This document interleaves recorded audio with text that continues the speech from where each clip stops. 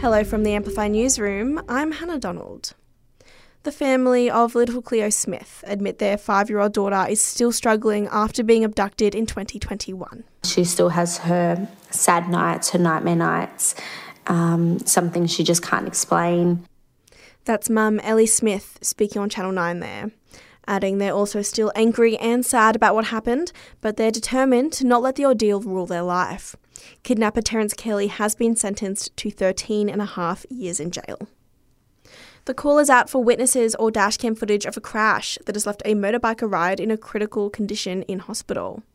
ACT police say just before 3 p.m. on Sunday, a motorcycle left the road and crashed with a drainage ditch on Brindabella Road. The circumstances of the crash are being investigated, and anyone with info is urged to contact police. The Shadow Treasurer is again coming down hard on the federal government over last week's budget. It comes as a news poll out today has found just 20% of voters believed they'll actually be better off financially, and only 13% believe it'll help reduce inflation. Angus Taylor says voters aren't particularly impressed with the $14 billion cost of living package aimed at the most vulnerable. Labor's policies, this government's policies, mean that inflation will be higher for longer and we will all pay our price. And the question I ask all Australians now is, are you better off or worse off than a year ago? 3 people have been arrested for a string of bizarre crimes over the weekend. A man's been arrested after allegedly trying to sell a stolen phone to a store in Belconnen on Sunday.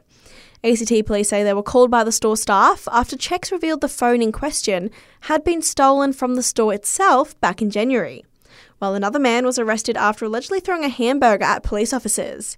A woman was also arrested for assaulting police in a separate incident. Oroton and Zimmerman have been named the most popular brands in Canberra for resale. eBay's new stats have found 1/3 of Aussies reported having more than half of their wardrobe consist of pre-loved clothes. And scientists have found talking to toddlers helps their brain develop faster. Research out of the UK reveals 2.5-year-olds who heard more speech throughout the day had more myelin, a substance that improves brain signals. And that's the latest in news. We'll have another update for you right here later this afternoon.